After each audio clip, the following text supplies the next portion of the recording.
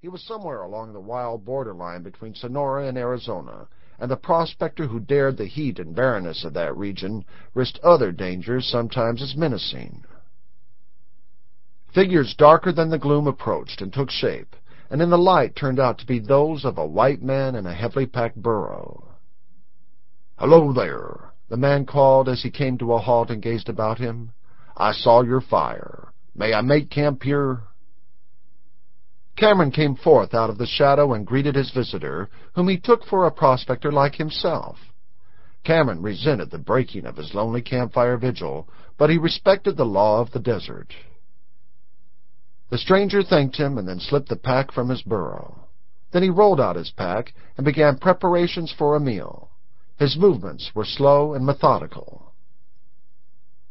Cameron watched him, still with resentment, yet with a curious and growing interest. The campfire burst into a bright blaze, and by its light Cameron saw a man whose gray hair somehow did not seem to make him old, and whose stooped shoulders did not detract from an impression of rugged strength. "Find any mineral?" asked Cameron presently. His visitor looked up quickly, as if startled by the sound of a human voice. He replied, and then the two men talked a little. But the stranger evidently preferred silence. Cameron understood that. He laughed grimly and bent a keener gaze upon the furrowed, shadowy face. Another of those strange desert prospectors in whom there was some relentless driving power besides the lust for gold. Cameron felt that between this man and himself there was a subtle affinity, vague and undefined, perhaps born of the divination that here was a desert wanderer like himself, perhaps born of a deeper and unintelligible relation having its roots back in the past. A long-forgotten sensation stirred in Cameron's breast, one so long forgotten that he could recognize it. But it was akin to pain. 2. When he awakened, he found to his surprise that his companion had departed. A trail in the sand led off to the north. There was no water in that direction. Cameron shrugged his shoulders. It was not his affair. He had his own problems, and straightway he forgot his strange visitor. Cameron began his day grateful for the solitude that was now unbroken, for the canyon-furrowed and cactus-spired scene that now showed no sign of life. He traveled southwest, never straying far from the dry stream bed, and in a desultory way, without eagerness, he hunted for signs of gold. The work was toilsome, yet the periods of rest in which he indulged were not taken because of fatigue. He rested to look, to listen, to feel. What the vast silent world meant to him had always been a mystical theme, which he felt in all its incalculable power, but never understood. That day, while it was yet light, and he was digging in a moist white-bordered wash for water, he was brought sharply up by hearing the crack of hard hoofs on stone. There down the canyon came a man in a burro. Cameron recognized them. "Hello, friend," called the man, halting. "Our trails crossed again. That's good." "Hello," replied Cameron slowly. "Any mineral sign today?" "No." They made camp together, ate their frugal meal, smoked a pipe, and rolled in their blankets without exchanging many words.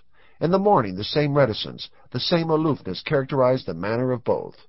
But Cameron's companion, when he had packed his burro and was ready to start, faced about and said, "We might stay together, if it's all right with you." "I never take a partner," replied Cameron. "You're alone, I'm alone," said the other mildly. "It's a big place.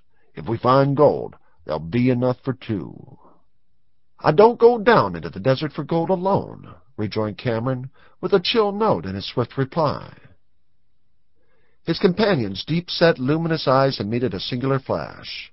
It moved Cameron to say that in the years of his wandering he had met no man who could endure equally with him the blasting heat, the blinding dust storms, the wilderness of sand and rock and lava and cactus, the terrible silence and desolation of the desert. Cameron waved a hand toward the wide, shimmering, shadowy descent of plain and range. "I may strike through the Sonora Desert. I may head for Pinacate or north for the Colorado Basin. You are an old man." "I don't know the country, but to me one place is the same as another, replied his companion. For moments he seemed to forget himself, and swept his far-reaching gaze out over the colored gulf of stone and sand. Then with gentle slaps he drove his burro in behind Cameron. "Yes, I'm old. I'm lonely, too. It comes to me just lately. But, friend, I can still travel, and for a few days my company won't hurt you." "Have it your way," said Cameron. They began a slow march down into the desert. At sunset they camped under the lee of a low mesa. Cameron was glad his comrade had the Indian habit of silence. Another day's travel found the prospectors deep in the wilderness. Then there came a breaking of reserve, noticeable in the elder man, almost imperceptibly gradual in Cameron.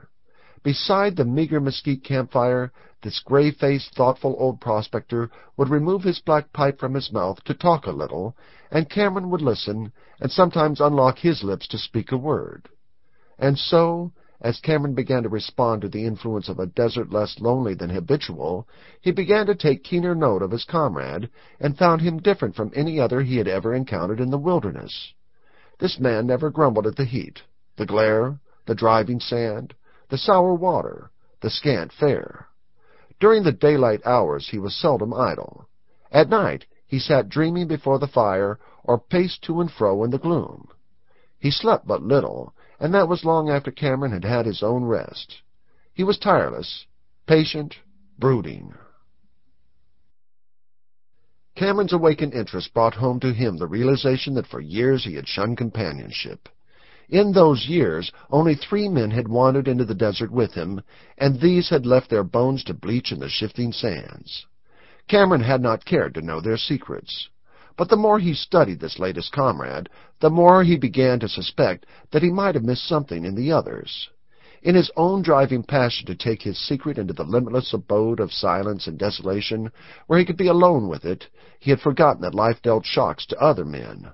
Somehow this silent comrade reminded him.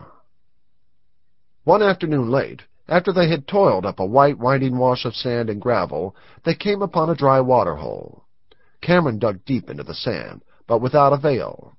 He was turning to retrace weary steps back to the last water when his comrade asked him to wait. Cameron watched him search in his pack and bring forth what appeared to be a small forked branch of a peach tree. He grasped the prongs of the fork and held them before him with the end standing straight out, and he began to walk along the stream bed.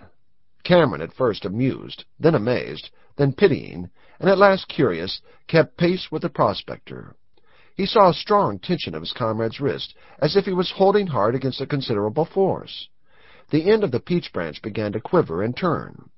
Cameron reached out a hand to touch it, and was astounded at feeling a powerful, vibrant force pulling the branch downward. He felt it as a magnetic shock. The branch kept turning, and at length pointed to the ground. "Dig here," said the prospector. "What?" ejaculated Cameron. Had the man lost his mind? Then Cameron stood by while his comrade dug in the sand. 3 feet he dug, 4, 5, and the sand grew dark, then moist.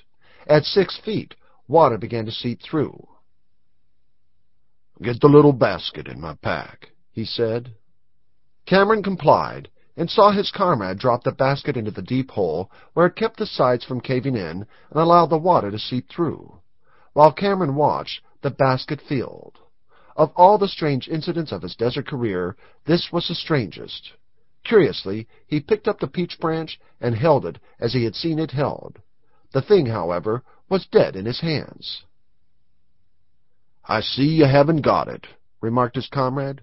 "Few men have." "Got what?" demanded Cameron.